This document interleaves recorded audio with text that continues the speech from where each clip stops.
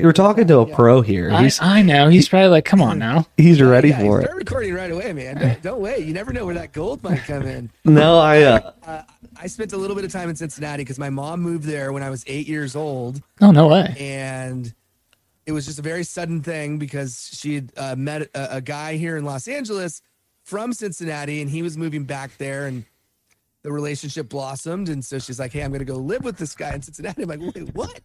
And she ended up staying there for about a year, but I went out and visited her and, of course, went to Riverfront, checked out the Reds Dodger game. But I had a blast. Fun city, fun town. And like I said, got a chance to get to know the city just a little bit as a kid, though. Right. Well, your team just put a hurting on me a little bit. We talked right before the Rams and Bengals played. Remember that? Mm-hmm. Yeah, I do. Yeah. I know. I'm still hurting. I was super excited for the Rams. Like, I was super excited for that organization because, you're a Rams. Are you a Rams fan, or you got another team? No, I can't claim to be a Rams fan. I'm a Raiders fan. Okay. And the reason I'm a Raiders fan is growing up in Los Angeles, the Raiders were here, and I never was a Rams fan ever. So I just kind of kept Raiders as my team. But honestly, I'm not a football guy. I'm more of a baseball guy. So Okay. We talk about baseball, but look, football is such an exciting sport to watch. My son got really into football because of fantasy. So he knows way more about it. You got to draft this person. Right. He actually won fantasy because of his draft selection. His prowess. Yeah, exactly. How old's your son? He's 10. 10. Oh, that's a fun age. How old's Ava? I got an 8-year-old too. Okay, all right, yeah. So she's just learned the art of asking why about absolutely everything. And I'm like, babe, Sure. I'm so into it. I'm so down with that because I want you to be able to question. We actually talked about this before. I'm like, yes, great. But sometimes you're just like, don't ask me why. I'm your dad. Let me explain myself. You're like, oh, like, what's the balance? But as they get older, that initial why, because I'm your dad's not going to cut it. Yeah. So I say we go ahead and kick this off. Let's do it. Let's do it. Welcome to another episode of Unscripted Exchanges. I'm Cole. I'm Hayden. And we've got a third guest here today. He is an unbelievable entrepreneur, podcaster. He's been in the corporate world. He's been in technology. He's been all over the place. Billy Samoa Salibi, and you can correct me, Billy, if I'm pronouncing your name wrong. That's impressive. You got it, man. Okay, I got it in the first. Nobody ever gets it, so kudos to you. I've been practicing at the mirror. But Billy has. He's just, a really well-rounded person that's just got so much value to give. He runs a podcast called Insight Out, which he's, it's really about being a thought leader and unpacking things about how to make your life better, how to increase your professional and personal life and just kind of move forward.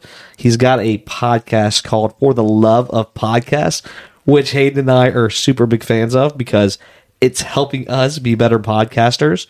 And he also runs Insight Media. He runs Podify, which are two different, Podify more of a, and correct me and jump in at any time, Billy, but I'm giving a little bit of a resume for you. But Podify is a podcasting service company that really provides unique services and applications to help podcasters grow and market themselves. And then Insight Media is kind of a full media company. And again, he's been, he's worked for Tesla. I think he worked for Varango Solar. I mean, dude's been all over the place. So we're super excited to have you, Billy. Hope I did you justice and appreciate you being here. You did. I want to bring you everywhere, man. Thanks for the full overview. You gave my practically gave my life story, and I appreciate it. And he's a Pisces. No, I'm just kidding. We're riding. What's that? I said Andy's a Pisces, but I don't think I'm right on that. I'm on the cusp. On the cusp. Cole's the ultimate hype man. That's why I enjoy being around Cole. He's got the energy, and sometimes he makes me bring up my energy. So he's a good person to work with. Well, we Everybody got needs a hype man. Amen. we got to take it up a notch. And you know what? We're so thankful to have Billy on here. So Yes, Billy, thanks again for coming on. I didn't, shouldn't have expected anything less. And again, your background speaks for itself. So thanks for being on here. Of course. And My pleasure. we've got a lot of, we call ourselves, Billy, unscripted exchanges because, again, we try to stick to an off the cusp conversation. Obviously, we prepared some questions for you, but I think we're just going to let this conversation flow and kind of see what comes out of it, and hope our listeners get a lot of value from it. So, jumping, first thing I think we wanted to unpack with you, which I think is kind of a cool thing, is your podcasting background.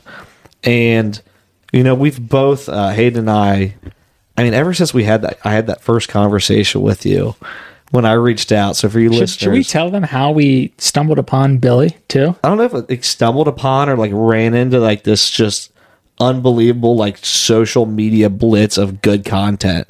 I think Hayden said, "Dude, you gotta check this Billy guy out," and I was like, okay. And I looked you up on LinkedIn, Billy, and I was like, holy smokes, this dude's pushing some content, some like really valuable stuff. And so we reached, for you listeners, I reached out and I said, like, hey, you look like you know what you're doing. Like you're doing really well. And so Billy and I had a FaceTime meeting where he just gave me some feedback on like, hey, here's how to do some certain stuff. Here's what to avoid. And hopefully we're taking some of that advice you've given us. And that kind of jumps into like Inside Out. I'd love to dive into like, maybe that specifically. And also just some of your other like projects you've got going on and understand like, first of all, why did you get into podcasting? Because I know you've talked about it, but what made you so passionate about that? In a word, curiosity. I love asking questions. Always have. When I was a kid, I remember going to my family reunion, and this sort of dates me because I'm going to tell you what I used. I used a tape recorder, going around to my family, again, probably 8, 9 years old, and asking them questions. And I've always been deeply fascinated by people's stories and what makes them who they are. And so flash forward years and years later, I had my corporate career sort of in the rearview mirror. I'm not going to complain about it, but I had an amazing corporate ride, and it finally ended, right? I call it my corporate surfboard, and I was just like riding this wave where I got a ton of promotions, amazing opportunities. I was one layer removed from Elon Musk, sort of pinch you moment, pinch me. Am I like, is this real? Mm-hmm. I was like, what do I do next? And before I got into corporate, I was in the film business. I made a movie. And so how do I blend my love of teaching and my natural curiosity and my creative spirit? How do I find a medium that will allow me to do all of those things? And then podcasting was the answer that kept on coming up. It was the thing that I kept on seeing as a potential opportunity to create that next chapter of my life. And as soon as I started doing my first show, Inside Out, I fell head over heels in love with podcasting because it's the only medium that I know of where you can have a deep, rich, nuanced conversation that gets past all the surface level. You get deeper and you get into some real substance, because I think, you look at like late night TV, for example. I mean, all they're talking about is such basic things. Nothing against late night TV, but I wanted to have a deeper, more rich conversation. And so as I prepare for the interview, I get to learn about fascinating people, and I take research very seriously. So like you, and I could tell you've done your research, I take the time to get to know the guest. And at the same time, I'm learning. And then when I interview them, I'm learning again, because I'm actually talking about things that I have deep curiosity about. And so I unpack and uncover like moments of their life, and it's called Inside Out because I look for those transformational moments of insight that have helped to define who they are. And through that journey and through that conversation, I hope that listeners can benefit by hearing about remarkable people's story. And so as that show took off and I had the opportunity to interview some really, really amazing people, I started thinking to myself, okay, I know I love podcasting. How can I learn as much as I can as quickly as possible? So I started my next show, For the Love of Podcast, which gave me the opportunity to interview people with 15 million downloads in a month, people who are in the Podcast Hall of Fame. So like Jordan Harbinger, or just interviewed Evo Terra, who's in the pod, who just got inducted into the Podcast Hall of Fame, or Dave Jackson, or all these amazing people who've been podcasting way longer than me, and I could learn from them. And so that then gave me that foundation of knowledge, which helped me apply what I had learned to my business, Podify, which helps people make podcasts. So now I get to produce amazing shows like For the Love of The Language of Love with Dr. Laura Berman, and a whole bunch of other shows that allow me to not only be more creative, but also support other people in their own creative vision. It's amazing. I know. I'm speechless a little bit. You know what? I just there's a few tidbits for the whole. First of all, thank you. That was such a insightful. We're talking inside out, but insightful answer. First of all, I want to touch on he says one layer from Elon Musk, and I had a question. We got some questions down here. One of my questions was you knew we were going to ask this. Okay, you worked for Tesla. Okay, you've had some big guests. You knew we were going to go. Did you get to meet Elon Musk? And you're like, did you get to meet him? Did you? Yeah. So I had, because I was one layer removed, I had the opportunity to experience what type of leader he is. So yes, I got to meet him in a very quick fashion at one of our reveal events. It was the semi truck unveil. So he would not in a million years know who I am. It was a handshake and that's it.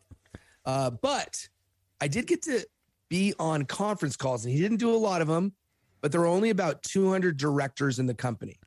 And this is like a 60,000 person organization. Right. Mm-hmm. There's only 200 people at my level or above.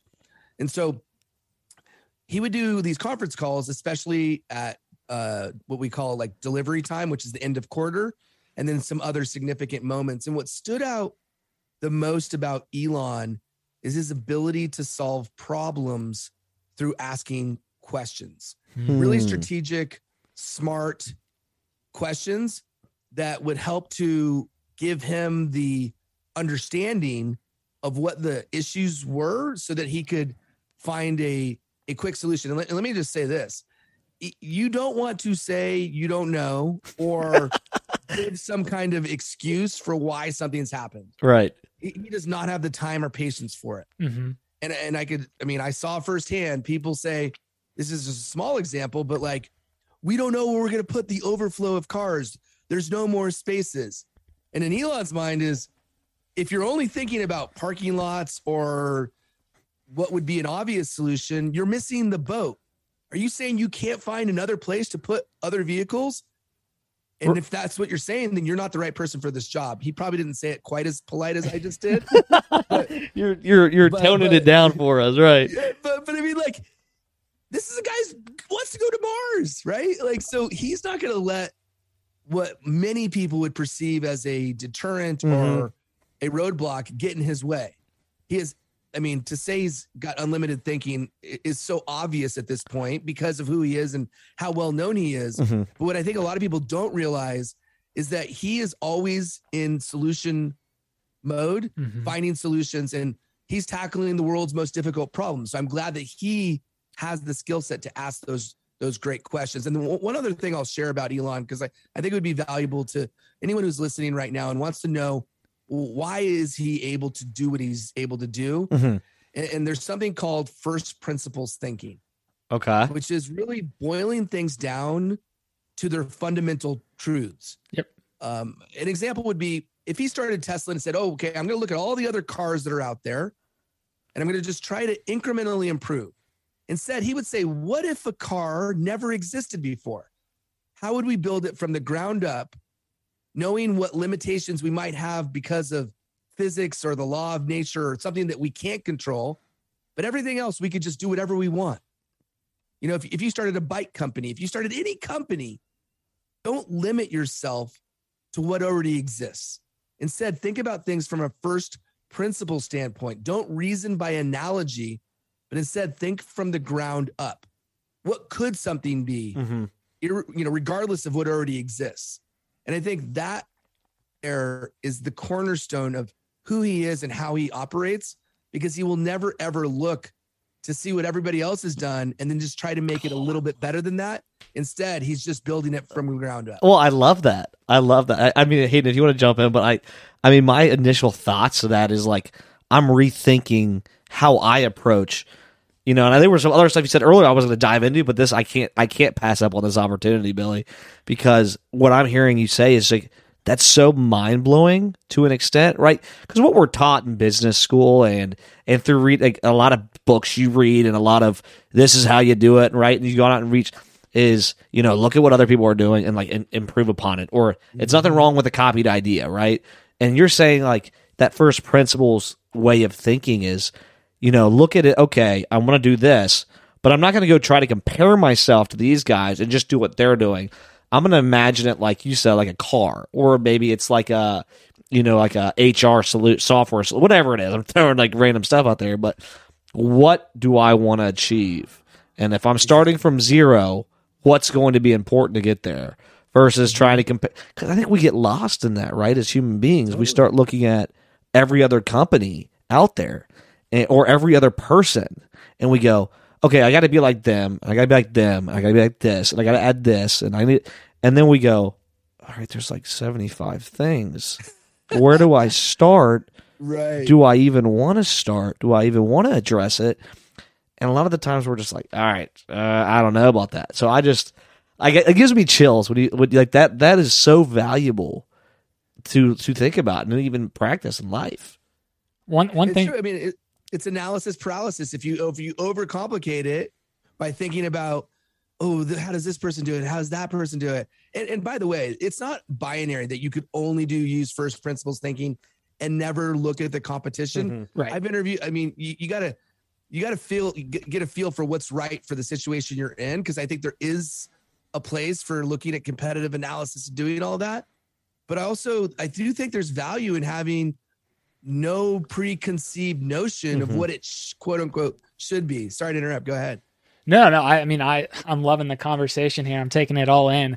I think first off, you're probably being a little bit humble. You probably have Elon on like speed dial. You guys are probably best buddies or something. Yeah, but let me pull him in. The other thing I wanted to call out is I love your messaging around, how Elon and all of us can kind of apply this in our lives in terms of like the power of asking questions. I think that's so important.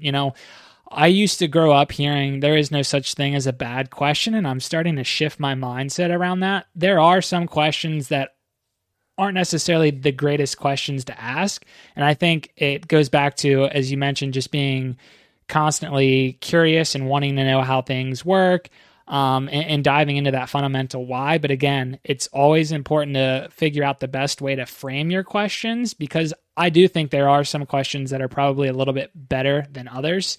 So I just love that you called out that Elon's really good at asking the right types of questions. And I think we can all apply that to our lives as well. 100%. And he asks questions that make his team come up with creative solutions. So he's inspiring action through the questions that he's asking, because all of a sudden the question elicits a response and almost a sense of obligation or duty, because he's now shifting their perspective or mindset around the problem that exists, right, and how they're going about defining what that solution should be. So yes, you're right. The actual art of asking the right questions is absolutely crucial and can oftentimes help to get those around you. Because look, he's only one person. I think we got to remember that he's only one person. Right. As amazing as Elon is, his companies don't exist without all the other people around him, right? Whether it's SpaceX or Neuralink or Tesla or any company, Boring Company, you name it, he finds incredible people, and he's very good at hiring as well. We can talk about that, but he's very good at hiring. And that's the number one thing he's looking for, by the way. He's looking for people who are able to solve problems. That is what he looks for. And his questions help those people find those solutions. Now, would you say that the higher that you rise in like corporate America, let's say as our example here, you're not necessarily paid to solve problems? Like I think mid management and maybe even a step lower is brought in to solve those problems. And I'm speaking from, experience or where I'm at, versus like your senior leaders and executives are more so brought in to help make decisions. Like you're getting paid for that versus actually delivering the solutions. Does that question make sense? It does. It's a great point. And as I reflect and think about what you've said, I think the more senior you are, the more your responsibility is to create the culture and lead the team that will do whatever it is that you need to have happen. Right. So right. You're empowering that team.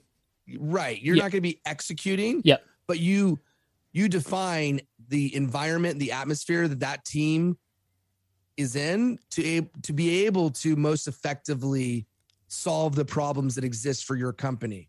And again, every company is different and how big the company matters. And, right. A VP at one company has a very different role to a VP at another company. So I think there are a lot of variables at play, but yes, big companies, Fortune 100 companies, the more senior you are, you create the atmosphere or the culture, as well as you define who the players are, right? Who the team is. I love that. Yeah. Well, it's like that example of, talking about these, Elon Musk had at your time, 200 of you, right? 200 of, by you, I mean like 200 directors, right?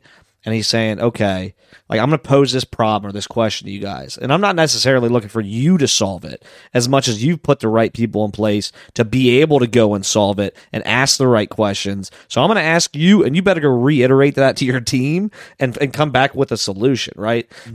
Which it sounds like he just, he had that unique way. Go ahead.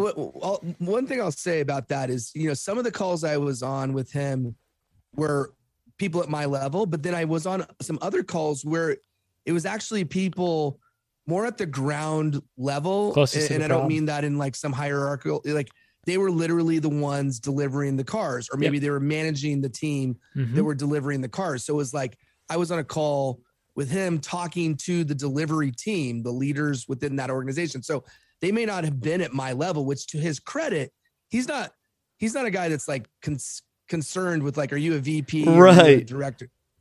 So that would be another example of how he's getting into the trenches, rolling up his sleeves and asking the right questions. So in that case, he's asking the questions of the people who will be finding the solution, and he's giving them some ammunition to be able to do that. I love it. Man, you're throwing out bombs right and left, man. I'm really, really excited. I'm getting more excited as we're talking.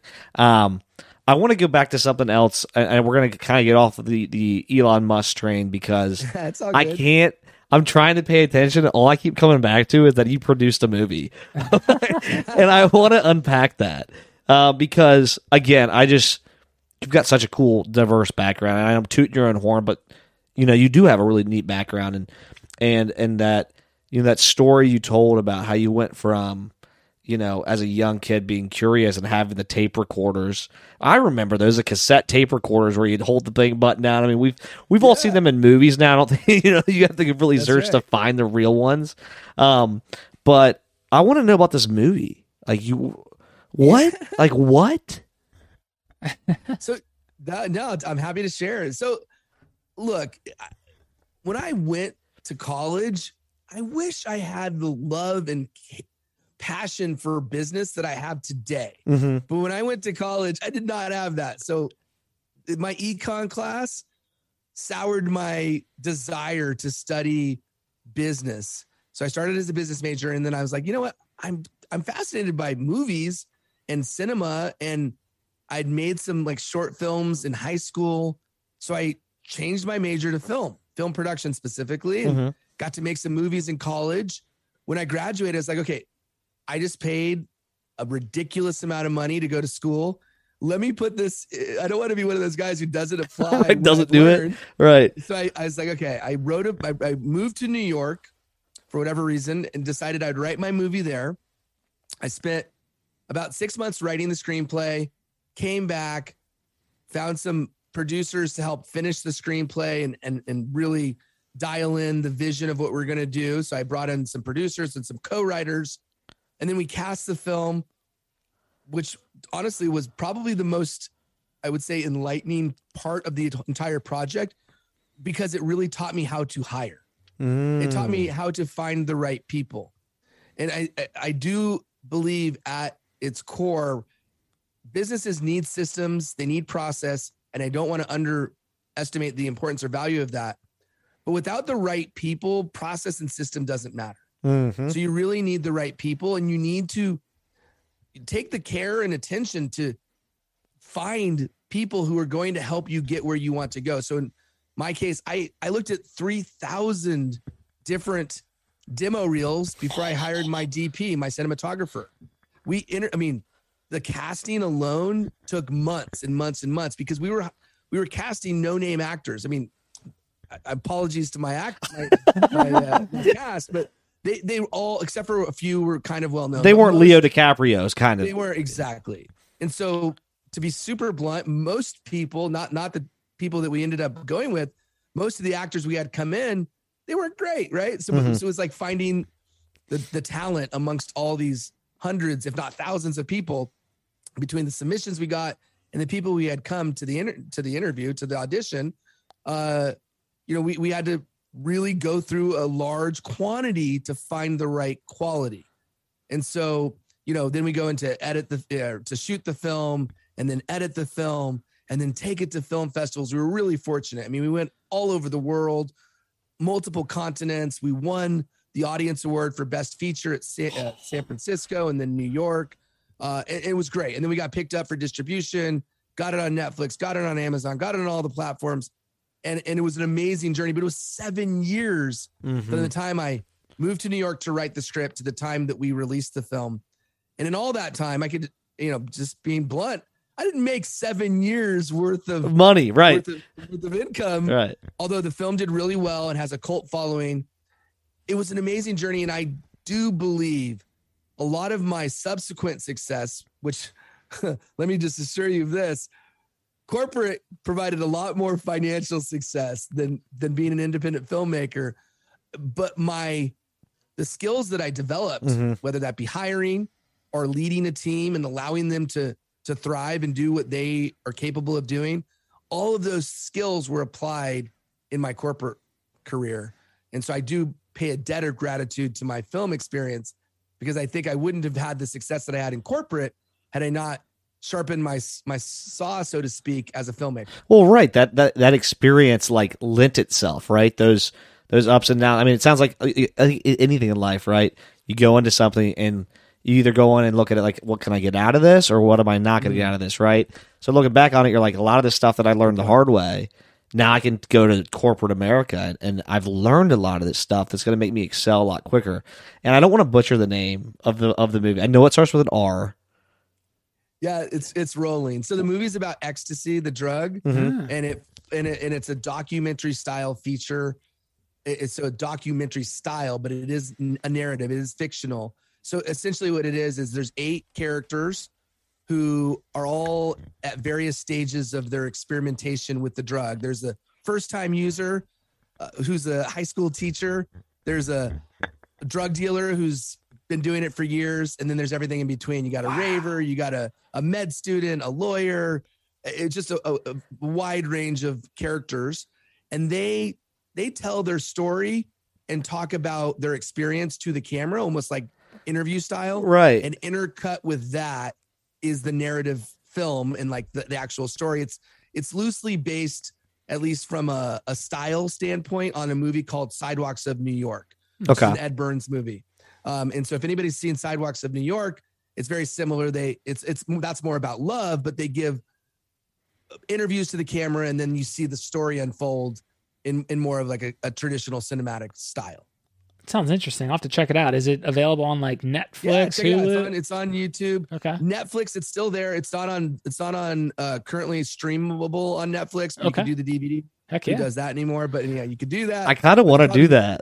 Probably the easiest place is YouTube. You could just rent it on YouTube. I kind of want to get the Netflix DVD though. Do it, man. I kind of want. I mean, I feel like a little kid. I'll get a penny for that. So that's about all. All right, hey, listeners, to everybody out there, we're rushing, we're bum rushing it. We're getting Netflix DVD. Netflix is gonna be like, what? They're gonna be like, we don't even know if we have any DVDs left. Oh, that's so funny. Have to reach out to me. Yeah. That's so funny. I'm gonna. So Cole, you kind of beat me to it, but hearing Billy just share like his previous experience, like he's definitely taking what he's learned and applying that to your next venture, whatever it is that you're working on. And I kind of want to jump to present day. Like I know you're putting out, as Cole said, some fire content, and we're learning a ton from you. So keep it up, and I know lots of people are. Walk us through like your mind, if you don't mind, like what is your thought process in terms of like coming up with some of your content? Like I think you're very strategic about like what content you want to push, and Cole and I would love to learn a little bit more. Oh man, you wind me up right now. You got me excited because right now this is really where I am most excited and passionate, is this world of content creation in an environment where we can, in a moment, impact lives around the world through such simple and easy methods. And I think where most people get content creation wrong is they think it's something that it's not, and they almost put barriers in front of them to make it more difficult instead of less difficult to push out content. So I'm a proponent, and it's taken a while to get to this point. I'm a proponent of quantity helping you get to quality. And Gary Vee talks about this. And so when I first started on I'll call it my content journey, which is different than my creative journey. My content journey started about 2.5 years ago. Okay. So the beginning of basically the beginning of the pandemic. Okay. And it happened specifically on LinkedIn. I'd already launched my podcast, but I was just starting to put out content on LinkedIn. And at the time, it would almost be like a daily thing. Okay, it's a new day. I got to make some more content. And that recipe, while it worked, it's not, I don't believe it's the best way to think about how to produce content. And so the way I do it now is really more of a batch creation type of mode. Okay. Where I think of ideas throughout the week, month, whatever, and I write them down. Sure. And then I batch shoot or batch create. So I'm either writing or shooting videos of the content. Now this is secondary to podcasting, which is another form, long form content, which can then be repurposed into micro content. I think what works best is to really figure out, what do you want to be known for? In my case, it's podcasting. I want to be known for podcasting. Now, I'm not a veteran podcaster. I haven't been doing it for 15 years, but I have learned a lot in a short amount of time. And I have I would say, arguably more knowledge than, maybe not that arguably, but more knowledge than most people about podcasts because I've been a student of it. And so I share that knowledge.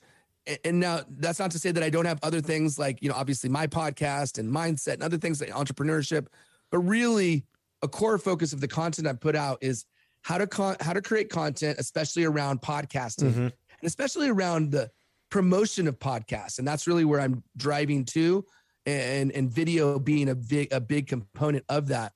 But to answer your questions as specifically as I can, the way I think about content today and the way in which I approach content is A, figure out what I want to be known for. B, how can I create as much of that content and stack it so that I have basically content for the next year or 2 years where I don't even need to think about it and put it on autopilot. And then how do I show up in the right places at the right times? And so I'm fortunate. I have a team. My team is responsible for editing my content, is responsible for publishing my content, flags any like notices or emails that I get. Like they're very actively involved because it's impossible to be on every platform regularly unless you have a team, right? So you got to have a team, know what you want to be known for, and then I would say batch process your content. So like spend 2 or 3 hours writing at a time instead of like writing one post one day another post another day, another post another day. Well, We've talked about this. Yeah, he's smiling over here at me because Dude, I'm telling you, you're like if we need to get something in here where somebody says something and a bulb actually goes off. I was like wishing that went off when you were saying. I wish I had one behind me because that batch content, like we've discussed it, right? And I think you've mentioned it in For the Love of Podcast. I can't remember which one, but you've talked about this before. Is when you're creating content. And it just makes so much sense. So you're saying is like when you set that to block that time out, and instead of trying to like be, I call ADD about it, right? Instead of trying to be sporadic, you got to go, okay, let me set some time out. And like, if this is this the thought process I want to go with? How do I create, let's say 15 posts, and what are they going to be about? And how do I just like that. I mean, it's really neat. So to follow up on that, I do have a clarity question. When you're talking about batching, are you batching all content about one specific topic or mode, or are you saying batching as in, batching for like a week blitz or a month blitz? How do you do it? Got it. Yeah. So I'll give you a few examples and kind of crystallize my approach, and it's evolved. So different platforms have different types of content. So Instagram, for example, I do really 4 types of content. One's what I call a personal post. Another, I do these animated cartoon type of posts.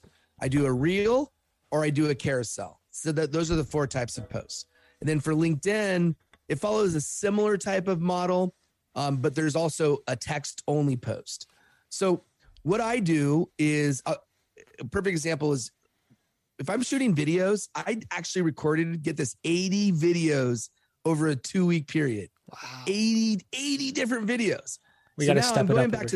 I'm going back to that because people say, oh, do 3 videos a week. Okay. If you block the time, now granted, I will admit I had a lot of that content pre-built from a writing standpoint because I went back to all my old LinkedIn posts.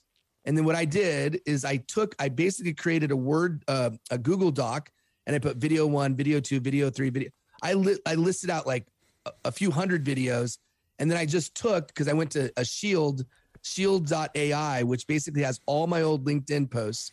And I had my VA take all of my content from like the last year and a half. This was like a year ago. I had to take all my content and put it into this spreadsheet. Then I would take the posts that I liked, that I feel were like more evergreen. And then I'd put them under video 1, under video 2, under video 3. And then I got in front of my camera and okay, video 1.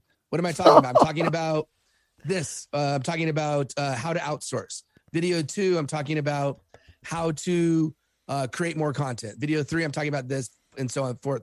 And so I just shoot. So I'd shoot like 5 to 10 videos at a time. I would send that to my editor. My editor would work on it. So basically the way I would batch that is I would take like probably 30 minutes to 45 minutes to shoot 10 videos that I then send to my editor. Okay. So again, doing this over the course of 2 weeks, I got 80 pieces of content. I wasn't even doing it every day. The other piece is writing. So writing's tough because everybody's got a different style, but one suggestion is to say, I'm going to write 2 days, 3 days, 4 days a week, whatever that is. Maybe it's an hour every morning. Everybody's going to figure out their own thing, but calendar block it out and make that non-negotiable time where you spend your time doing what you've agreed to yourself, because we never hold ourselves accountable. You got to agree to yourself that you're going to do whatever it is you say you're going to do during this time without fail, non-negotiable. You're going to do it no matter what. And you do it. If it's only 1 day a week, fine. Do it 1 day a week and you write during that time. And again, I would do the same thing. Post 1, post 2, post 3. And so with LinkedIn, I mentioned on Instagram, there's images. With LinkedIn. Another type of post is GIF or GIF, whatever you prefer. But I could go through and I could have like 20 written posts. And I say, okay, let me find a GIF for some of these posts that I think would help to give it a little bit more spunk, a little bit more excitement than it would if it was just a text post. And so again, I would spend an hour batch processing, looking for GIFs, spend an hour writing, spend an hour making a video. That's what I mean by batch processing. Whatever it is that I'm doing, I'm not just doing it for a single post. I'm doing it for a dozen or a couple dozen posts. I'm smiling cheek to cheek over here, if you can't tell. I'm just so happy hearing all this. I mean, we've got a lot of opportunity, and you're just continuing to drop some knowledge bombs. So really appreciate that. Happy to. I don't know if you know, but like obviously Cole and I we're newer to podcasting, and you know we're quickly surprise. We're quickly growing, as we say. Lots of green space in front of us. What do you recommend is like a good area to focus on? And I know there's probably no right or wrong answer here, but if anyone's interested in starting a podcast, like what advice or recommendations do you give to them? Are there certain platforms maybe to kind of double down on versus staying away from some others to start? Any thoughts around that? Yeah. Totally. Yeah. I think the first thing I always recommend is defining why you're doing it. Yeah. And understanding what your intention is. And this isn't speaking to you specifically, but just anybody that's starting a show. Sure. What is the reason you're doing it, and what does success look like? Are you doing it because you want to be the next Joe Rogan? Are you doing it to support your business? Are you doing it to get leads, clients, make money? You love talking to people, like what? And really get as clear as possible about defining your why and your intention. Now, as important, if not more important than that, is to know who you're speaking to. Who is your audience? And the more defined your audience is and clear, the better. And there's a lot of reasons for this, but most importantly is if you ever want to monetize it, you're going to monetize way easier if you could say without a shadow of a doubt, this is the person I'm talking to. I'm talking to, example, vertical farmers. I have a friend, Harry Duran. I interviewed him. He started a podcast called the Vertical Farming Podcast. It's super niche, very specific, but guess what? He has like $60,000 worth of sponsors because he could go to sponsors and be like, hey, this is my show. This is what we talk about. You're also serving that same audience. Do you want to be one of my elite sponsors? It's $15,000 a season. Here's what you get. I not only talk about you at the front of each episode, but I also mention you in my social media posts. It's also in the show notes. And so thinking about your podcast, not as a podcast, but as a media company. And so when you ask the question, like, what should people think about? Think about your why and intention. Think about who you're talking to. And then the last piece is shift your thinking from thinking about, I need to figure out how to create the best show ever, to think about how do you create a show that serves that audience as best you can? And how do you shift from thinking 80% of your time is spent on creating the show and 20% it's on marketing, to 20% is creating the show and 80% of your time is spent on the marketing. And with that, I could give a few tips on the marketing front, but I think most people think almost all of their effort should be spent on creating the show, and only a small little part of their effort should be spent on marketing their show. Or maybe they know they need to do more, but they just don't have any time left over. So I think that has to happen to see the traction and to see the show grow. Right. And so I listened to you. I think one of you, I actually sent Hayden a message the other day because I listened to the one For the Love, and you were talking about 7.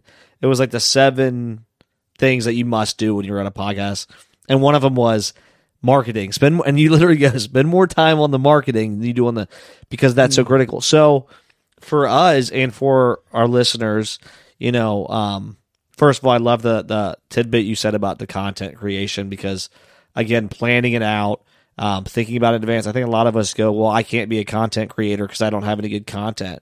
Instead of going, okay, well, I can if I just take some time to like think about what I'm going to put out there, right? A lot of us don't start because we're worried like we don't have what is as valuable as that person does. And it's like that person just planned it out maybe, right? You might have that. You just got to think about it, right? Put some effort in. But for the marketing standpoint, what tactics or, you know, because marketing is a broad term, like what would you specifically, you know, is it, social media blitzes? Is it grabbing emails and doing email? Because again, some of this stuff is vague. Like, what would you suggest if I'm going to dive into marketing? Like, what would you suggest going and doing? Yeah, and I think I might have shared this with Cole when we met, and I'll share it here because it is valuable. There's really 5 key areas, and I'll throw in a bonus as well, because you're right. Marketing's so broad. There's so many things you can do. I've actually had my team put together like a list, like almost a comprehensive Bible, if you will, of marketing ideas. Mm-hmm. And so we're going to make that available to anybody that wants it. And I'll share a link with you guys so you can share it, put it in your show notes. But basically, even though that all these ideas exist, the idea that's best for you is the one that you can do consistently. And I'll share 5 that I think you can't ignore. The first one, without question, has to be done. And that is go on other podcasts. Go on podcasts in your space. If you have a mental health podcast, go on other mental health podcasts, especially if they have an audience, right? Because podcast listeners listen to other podcasts. You give yourself, it's almost like a free advertisement. You go on another show, it's a borrowed audience. You're getting their ears and you're giving yourself an opportunity to say, hey, let me check out this person's podcast. So that's number 1. Number 2 is take advantage of the organic reach that you can get through platforms like Instagram, TikTok, and YouTube. YouTube Shorts, Instagram Reels, and TikTok. And so when you think about those platforms, they are pushing short form vertical content like crazy, especially if what you have is memeable or shareable, something that people are going to want to share with their friends.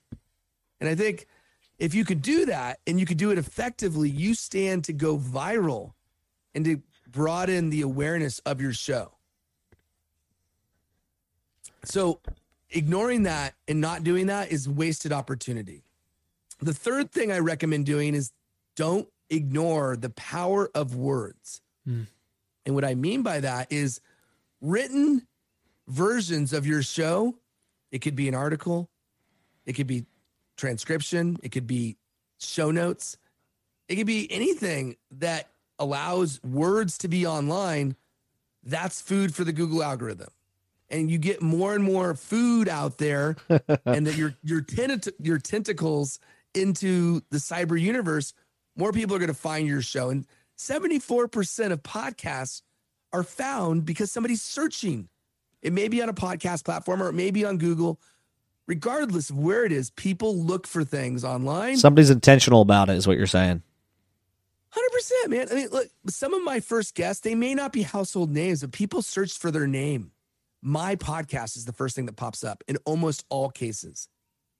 In almost all cases. Now, I'm talking about my lesser known guests. Mm-hmm. Some of my more famous guests, yeah, maybe I'm on page 2. Right. The point being is I'm still showing up.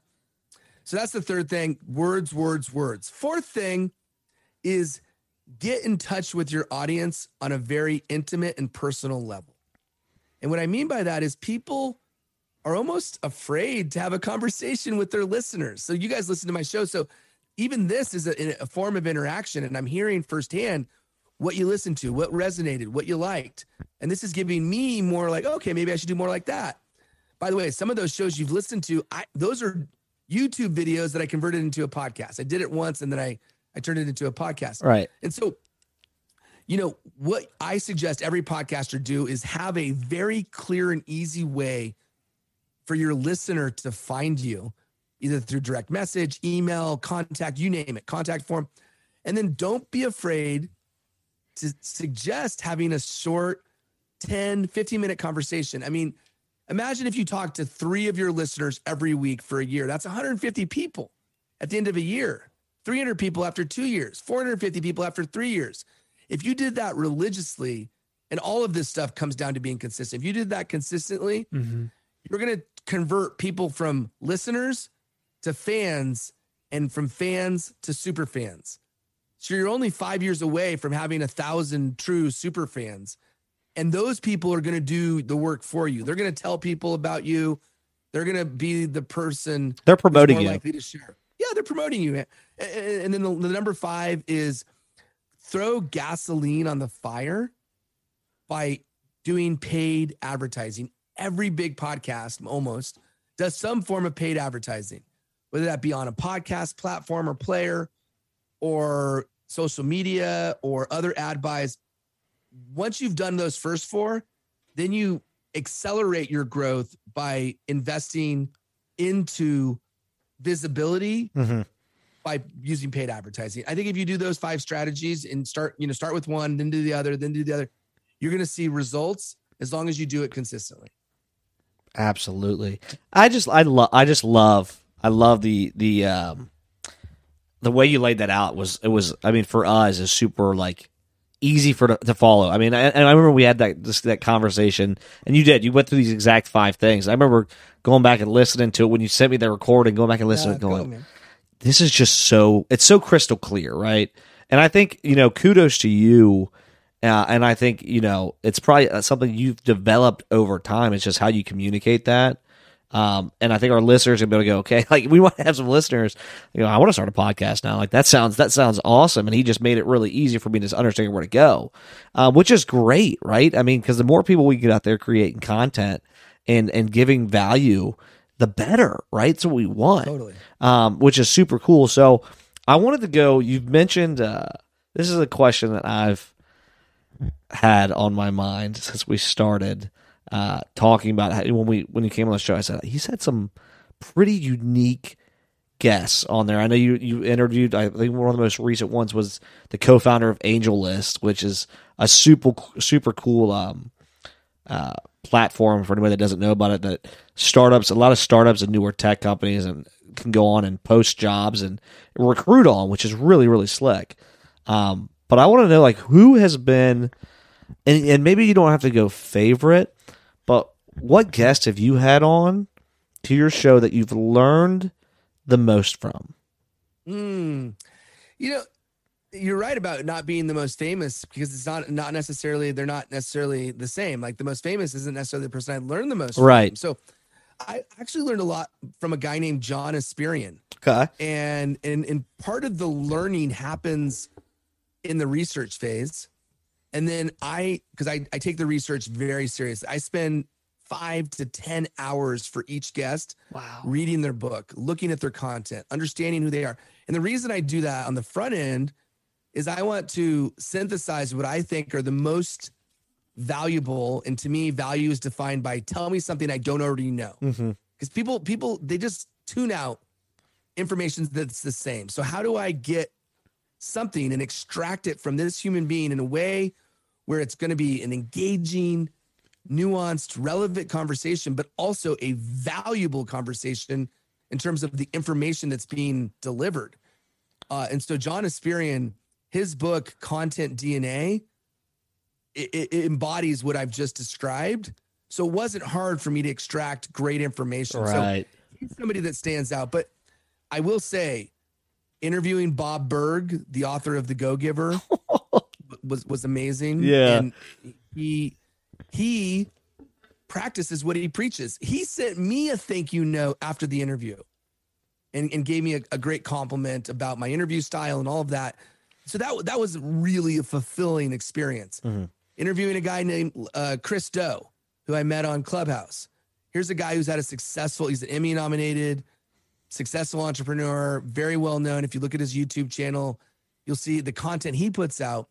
He is somebody that I look to as a role model, an advisor, a mentor, and having him on the show and understanding how he's become who he is and how he operates and how he thinks.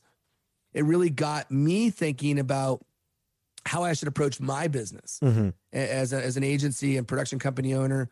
Like, how can I rethink my strategy and my approach? And so for me, that was a very personal interview because it helped me on my own entrepreneurial journey. And then, so many others that have either inspired me or challenged me. Liz Wiseman, author of Multipliers, her book really talks about how you find multipliers in your business. She also wrote a book called Rookie Smarts, which is a great book because it reminds us that just because you have experience doesn't mean you're going to excel at the job. In fact, you have many things working against you because you have preconceived notions, all those things we talked about, like Elon, right? First principles thinking. There's some parallels there. When you have a rookie mindset, you're more likely to talk to an expert with an open mind. You're more likely to not think that you have it all under control. Mhm. You're more likely to not be afraid to ask questions and all the things that go into having a rookie mindset. And so, I mean, I could go on, and such a great question because you're giving me the opportunity to reflect and think back on all these memories I have of meeting so many unique, dynamic people that have done remarkable things. Mm-hmm. I'm just honored that I've had the chance, to interview Dave Meltzer, to interview all these amazing people who do really cool things. The last thing I'll say is that I've interviewed some amazing people, but honestly, I really believe that no matter where you're at on your podcast journey, don't assume that because you haven't interviewed people that are famous or because you haven't interviewed people that are well known that you can't. You can. You absolutely can. Have the courage to ask people for that moment, that opportunity to meet them. If you're going to do it, don't do it boilerplate, sending an email that you send to everybody else. Right. Make it hyper specific, make it really personal, and do it with your heart. Because people are more likely to respond when you ask from the heart than you just copy and pasting some generic email. Be genuine, man. Be genuine. Yeah. People want to work with people.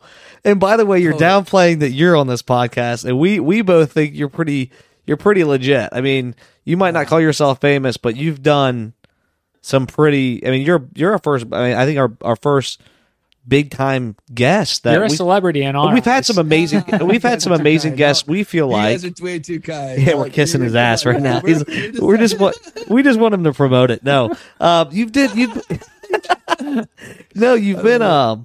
we've had some amazing guests, and one of the things Hayden and I have gone back and forth about is, yes, we want to have those big guests with the clout and the the books and the that stuff. That's great. That's going to absolutely help us. But one of the things we love too is to provide. We've had I think 4 or 5 guests on so far, and some of them are they're not super well known. They're not famous or anything like that. But to us, their story is like, when they share their story, everybody's got something valuable to say, right? And so it's been super neat to give people the opportunity to share their story and to share value that they have out of experiences they have in their life. And it would be cool to have that mix of, people that are up and coming or trying to create their own content or write a book or write whatever it is. Start a business and promote that. And then people that have already been there, or people that are on the other end of the spectrum that have gotten to that point and been promoted. And so it's pretty neat to just be able to get that, like that duality, right? You have this one versus that one. It's really cool. Well, yeah. And also the other piece to it is you never know what value someone will provide until you're actually in the moment and you are having, I mean, I love unscripted exchanges, right? Because you don't know where it will evolve to. You don't know how the conversation will unfold. The dynamic nature of a conversation is that there's no 2 conversations that are the same. Mm-hmm. Yeah, you may cover similar topics, but it'll always be a outcome that is based on multiple inputs. Meaning right now there's 3 of us having a conversation. It's very different than 2 people having a conversation, which is very different than 5 people having a conversation. So group dynamics play into it. Plus, I mean, you're going to get, as you do more interviews, it happens with me, every interview, whether me being interviewed or being the interviewer, you grow, you develop, you learn, you make changes and adapt and become better at having conversations. And so I'm a huge believer in just do more of it. Like, don't only want to meet with celebrities or only want to meet with persons who the best in the book. Like, just meet with people and have fun and just have an unscripted exchange. I don't think Billy said anything wrong. No. He's only got good things to say. check. Yeah. Couldn't have scripted that. I've got one like really specific in the weeds type of question. Like, we're trying to grow on multiple platforms. I think YouTube's our next area of focus. Like we're definitely seeing an increase in listens and downloads with just the podcast itself, but we want to definitely get into making some additional types of content and pushing some stuff on YouTube. I mean, right now it's just, a recording of us talking, but how important are like cover photos on YouTube videos and also the title? I know Cole and I have had some debates. We might have even gotten into a little bit of a fight on how we should name some of our episodes, but any thoughts around that? I do. Yeah. And this is something that I'm deeply, deeply entrenched in and curious about myself because like you, I and like most podcasters, we want to crack that YouTube code. So I've actually studied it quite a bit and I'm continuing to study it. And I'm actually expanding my team very specifically with a hyper focus on YouTube and TikTok specifically. So I would say 50% of your success, and of course, I think you can always make an argument that this is, how do you measure this? Sure. But 50% of your success really will come down to the thumbnail. The thumbnail matters significantly. So you got to have really eye-grabbing thumbnails, and whether that be 50% or 30%, a good percentage of your success is the thumbnail going to inspire somebody to click play? Because if it's not, you're gonna have you're gonna struggle. So that's very, very important. The other piece, the title also needs to tell the story. There's a difference between clickbait and having a hook point. And so I interviewed the author of Hook Point, who also wrote 1 Million Followers. And he talks about like, you have 3 seconds to get, probably less, split second to get somebody's attention. It's like a magazine rack. Okay. I mean, they don't really exist that much anymore, but a magazine rack, how do you find that one image, that one thumbnail that's going to draw people in? And the title also needs to draw people in, and it can't be the same. You might have 3 words on a thumbnail versus, 5 to 7 words in a title, and they can't be the exact same. They serve different purposes. And I think they're super, super important. And then the third sort of leg to the stool, if one leg is the thumbnail, another leg is the title, is the actual content. And I would say, think about YouTube from a listener viewer perspective. And most people want to watch YouTube videos that are going to help them learn something or entertain them. So it's education or entertainment. And so how do you really capture somebody's attention through the thumbnail, through the title? But then how do you deliver on that by giving them something that is going to make them either feel like they've been entertained or that they've been taught? And so depending upon the show will dictate your approach. The approach that I'm using now is, how do I synthesize a 45-minute video into 8 minutes or 10 minutes, right? A little bit more YouTube length. Yep. And then how do I take that video and synthesize it into a 1-minute video for TikTok? So TikTok, it's like rapid cuts. The first second matters tremendously. What's the value proposition? And then like people want their information concentrated into the shortest, most compact version possible. Yep. And so for me, what I'm doing for YouTube, and you can check out the video that I created for Chris Do, I'm thinking it more like a documentary style where there's music, and I'm taking the interview that I did with him. It was a 50-minute interview. And now I have a 9-minute video on YouTube.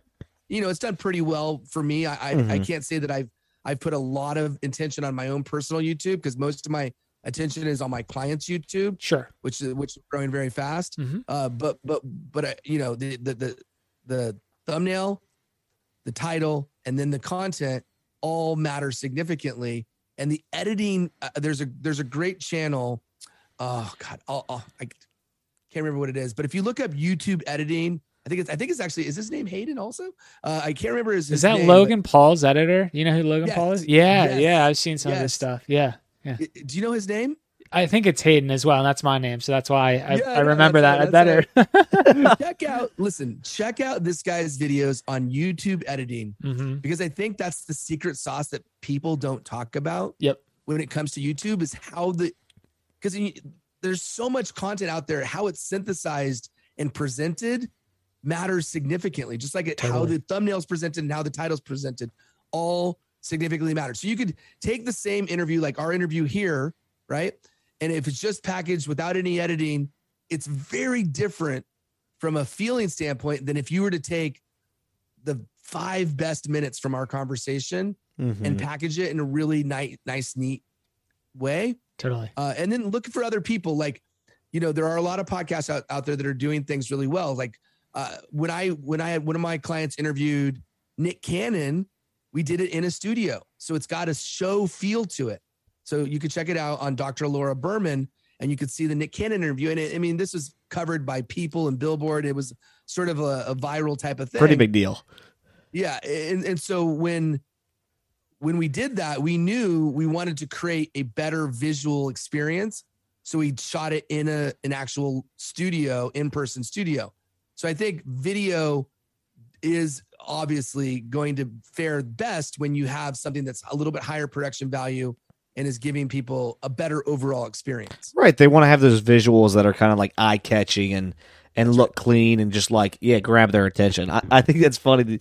I always refer to, TikTok is like, or even Reels, like you get literally like a split second to keep somebody's attention. Like if you don't grab it right away, you get like 3 to 10 you're seconds. swiped. You're gone. You're right. That's super interesting. You split second, man. And then actually overlap, like us talking right now, right? Like you could take like literally 5 things that I've said and like smash them together. And that's the TikTok video. And you could do like different angles, not angles, but maybe one's a close up, one's a bit further out, one's your reaction. Look what other people are doing on YouTube in the podcast space. But that's the vibe you want. It's like it's the ADD generation, right? You're adapting to who your audience is, but it's like, it's got to be fast paced and it's got to be visually compelling. Yep. So I got a question, and I know we're over an hour here now, so I don't want to take too much more of your time because I know this has been a marathon, a fun conversation, but it's been great. We've been talking about the podcasting and Hayden, if you have some more stuff to add before we get off too, but I keep jumping back to like, I love the podcasting, I love the media, and what I really love about your story is the entrepreneurial aspect of it. Going from corporate to like starting these podcasts, content creation, and then you've got Insight Media. And what was that?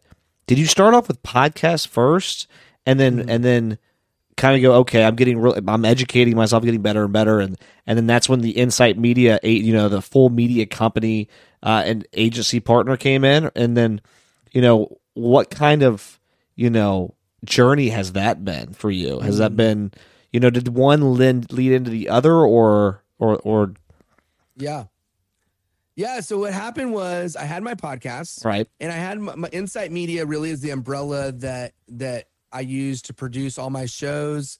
And that's the entity that I created really for my own personal content. And so what I quickly realized as I was creating my own show is there's so much work that goes into creating a podcast. And there are other companies out there that act as production company, agencies, support vehicles. And so I said, this is a model that I think I could pull off effectively.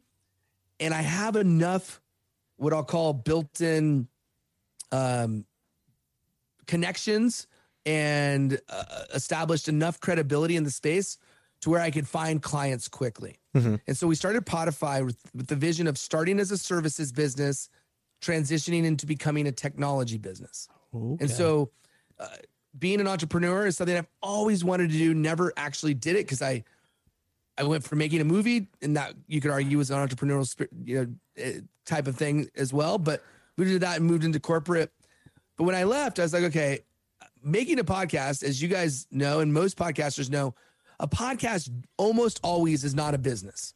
Right. In some cases it is, but in most cases it isn't. There's usually, it's a part of a marketing strategy to support a business, or it's a hobby, or in some very rare cases, it is a business if you have a built-in audience or celebrity status, or if you've worked your ass off for years and you've turned it into a business. That's just the brass tacks of it, right? Right. And so recognizing this, it's like, okay, I have 2 podcasts.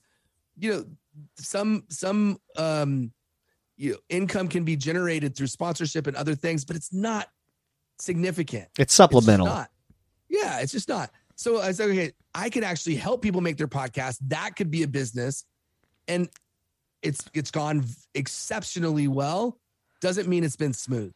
Mm-hmm. It's being an entrepreneur is hard work. It's hard work, hiring. It's hard work losing people. It's hard work. You're owned by the business, right? Yep. And so it hasn't been without its share of challenges, but I will say, I feel very fortunate that my natural state and skill set is people. Mm-hmm. And so I've had a very good run of meeting and growing relationships with other people, and through LinkedIn, through Clubhouse, through other ways that I've been able to get myself out there. Finding clients has not been challenging, thankfully, knock on wood. That's been probably the easiest and most enjoyable part, as well as helping clients meet their goals and realize what they want to do and turn it into reality. I think scaling the business, like anything, is probably the most challenging, because we grow to a certain point and then we're like, okay, we actually need to grow more. And so it's been challenging, but also fun, because, hiring people and finding people is always, to me, it's like exciting, because you bring new people into the business, and that in and of itself is like, it's just got this amazing, it's chemistry. It's like you create this chemistry of people, and then you watch it, how they interact and how they feed off of each other and how they grow. And also there's times where people leave, and it's like, oh, like we had one of our top people left. So I had to backfill that role. Luckily I found an amazing person to backfill that role, but it was hard, right? It's hard hearing that somebody needs to go to their next chapter. And so for me, like as I look forward as an entrepreneur, and I'm still early innings, right? Started in December of 2020 in the height of the pandemic. And now we're at a point where we had our biggest month ever last month. We're growing month over month. And so I'm grateful that we're at where we're at. And I'm extremely excited to now transition to not only be a services business, but to also look at how can we provide technologies that support podcasters in a meaningful way in two areas. One, in how they produce their show, and two, how they market their show, how they get their show out there. The latter being the most significant piece, which I feel most podcasters aren't either equipped or knowledgeable to be able to get their show out there, which is one bonus thing for any podcaster listening, is check to see where your show's at from a directory standpoint. Like most people don't even realize that their show isn't even on every platform that it can be. And so that's one of the things we're going to help podcasters with early, is just seeing, like, is their show, the tentacles of their show, are they as far reaching as they can be? Because that's low hanging fruit that any podcaster can check if they do the due diligence to know what platforms exist where they need to have their show out there. And a lot of people don't. So remarkable hearing all of that. I mean, as you touched on there, I mean, there's a lot of emotions that go into, running your own business and even having a couple of different podcast shows. But at the end of the day, it's super meaningful. At least I'm speaking from experience here. Like, we like to put good out into the world. And I think that's kind of your stance as well, trying to better the lives of other people and, try to get them to live out their dreams. So just resonate with everything that you mentioned there. Very cool. Yeah. Well, it's super neat that you found something that you were passionate about, right? People and communicating with people. And I think that's like when something's beautiful, like you said, it's been tough, but like something like life stuff. Yeah. And like you're embracing that. Like, you're going to have your ups and downs. There's going to be times when you're like, screw this. I hate it. I don't want to do it anymore. Right. We all go through that. Right. But it sounds like And for as cliche as I want to make this, I like to say cliche stuff every now and then. It sounds like you found your calling, right? And you can take something you're very good with and very good at, and also match it up with something that can make money. And people are going to be paying for that because it's worth it, right? There's value there. It's going to make their life better, help them achieve their goals. You're achieving your goals. Everybody wins. We all get a piece of the pie. I love that. I love that. The worst thing you can hear is somebody starts a business to sell something, but they don't really believe in it or buy into it. You're like, no. Like, it's worked for me. I started off doing it and I had success. So I figured I can help other people, right? Why wouldn't they pay me to do it like that? So I think that's just killer. I think it's an awesome story.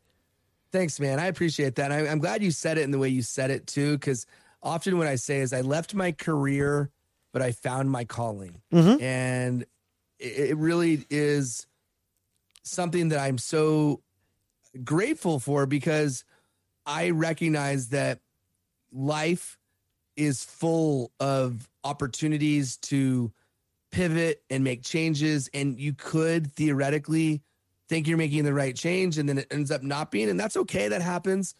But I do feel like I've pivoted in the right way. It hasn't always been smooth. Like, admittedly, it hasn't always been smooth, but I feel that the course that I began to chart and the direction that I'm going is the right direction. And it's proven by the results and the opportunities that I'm continuing to get, whether that be meeting amazing people, working with amazing people, helping amazing people, meeting amazing people like we are right now. All of that feeds my belief that the decisions that I've made over the last 2 years, not all perfect, most of them have put me at the right point in time where I am today. Love it. Love it. Beautiful. Love it. Yeah, that's what gets me excited. I think we could keep Billy here for like another 5 or 6 hours, but I don't want to do that to him. I think we wrap things up with some quick hitters. That's typically how we close out our show. Well, I'm going to let you fire them off. Yeah. Long content or short content?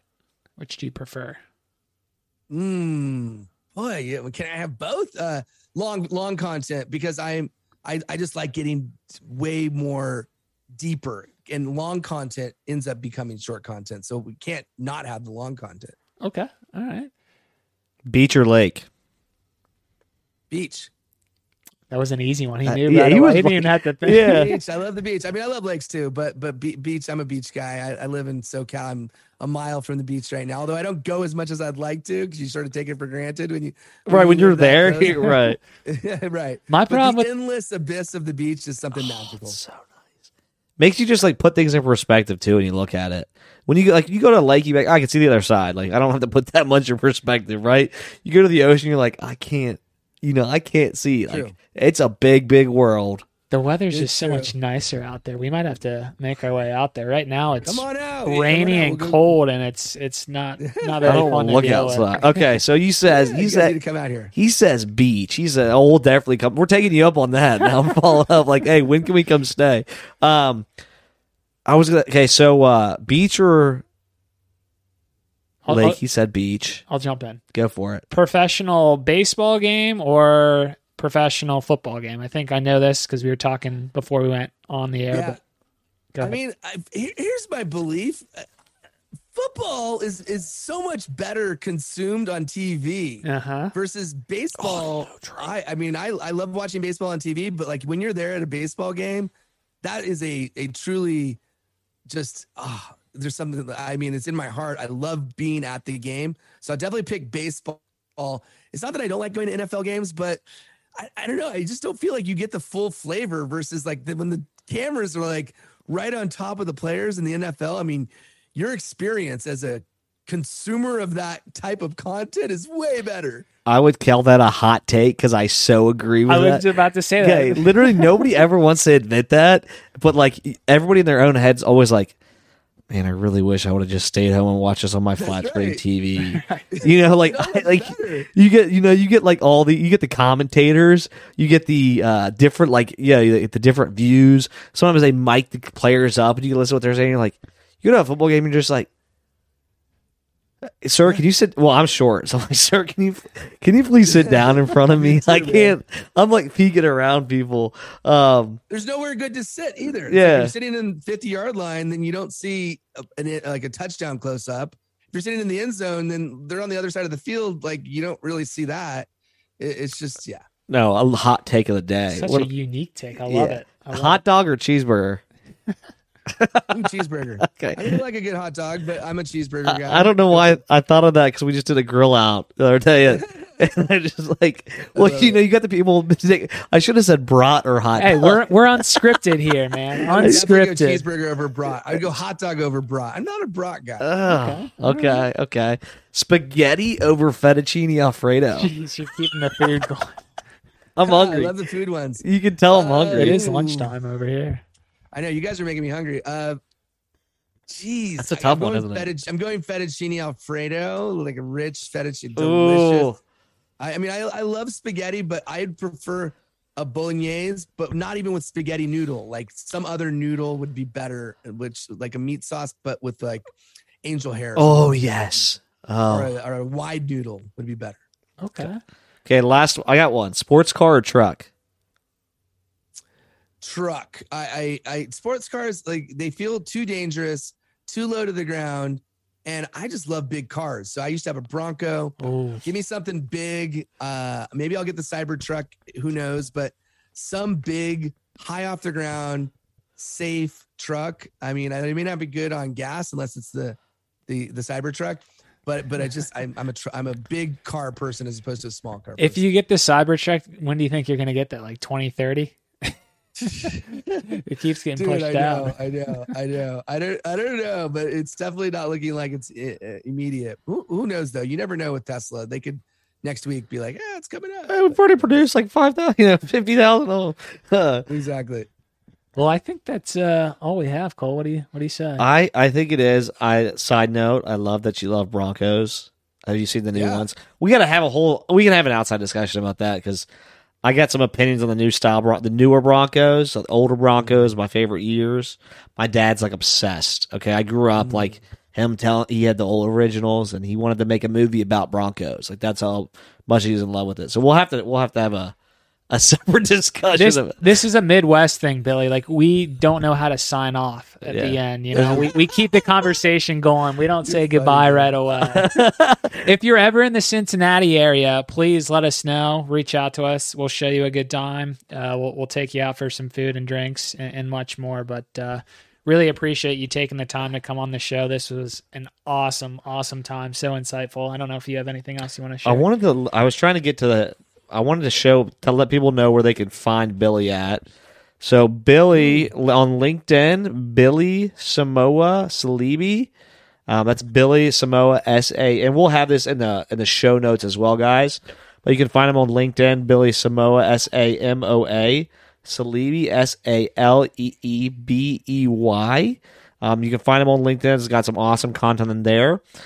Insight Out, his Insight Out podcast, which again he has his episodes, some content, some I think blog posts on there.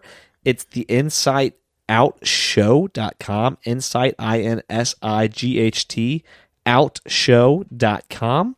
And then his personal website, billysamoa.com. I could rattle off a couple more, but there's a lot of different ways. You've done a really good job of making yourself accessible. Here's what I would suggest, guys. Go to Google, type in Billy Samoa Salibi, and you're going to have like 17 different options. So Billy, I guess the question for you, if people are more interested in reaching out, talking to you about maybe some of your podcast services, Spotify or anything like that, what would be the best way to reach you? Well, yeah, thank you so much for the opportunity, guys. This has been an absolute joy. You make it super easy and conversational and fun and lighthearted, while also asking great questions that get to hopefully some valuable insights. You hit pretty much everything. If people want to know more about Podify, it's just podify.com. On that website, you can schedule some time for a podcast strategy session, which I can help you either launch your show or come up with a strategic plan to get your show out there to a broader audience. or help with social media, you name it. So that's podify.com. Aside from that, you got it, man. Find me on LinkedIn, send me a DM. I do spend a obscene amount of time on that platform. So really believe in the power of connection. And if you feel the connection just by hearing me, I would love to connect with you on LinkedIn. So find me there and then we'll go from there. Rock and roll, brother. We really appreciate it, man. This was a lot of fun. This is a lot of fun. Thanks. Best episode Thanks, yet. Cole. Thanks, Hayden. Thanks for everything, guys. Thanks for joining us, brother. Thanks, Billy. Take it easy. Bye. You got it. Bye.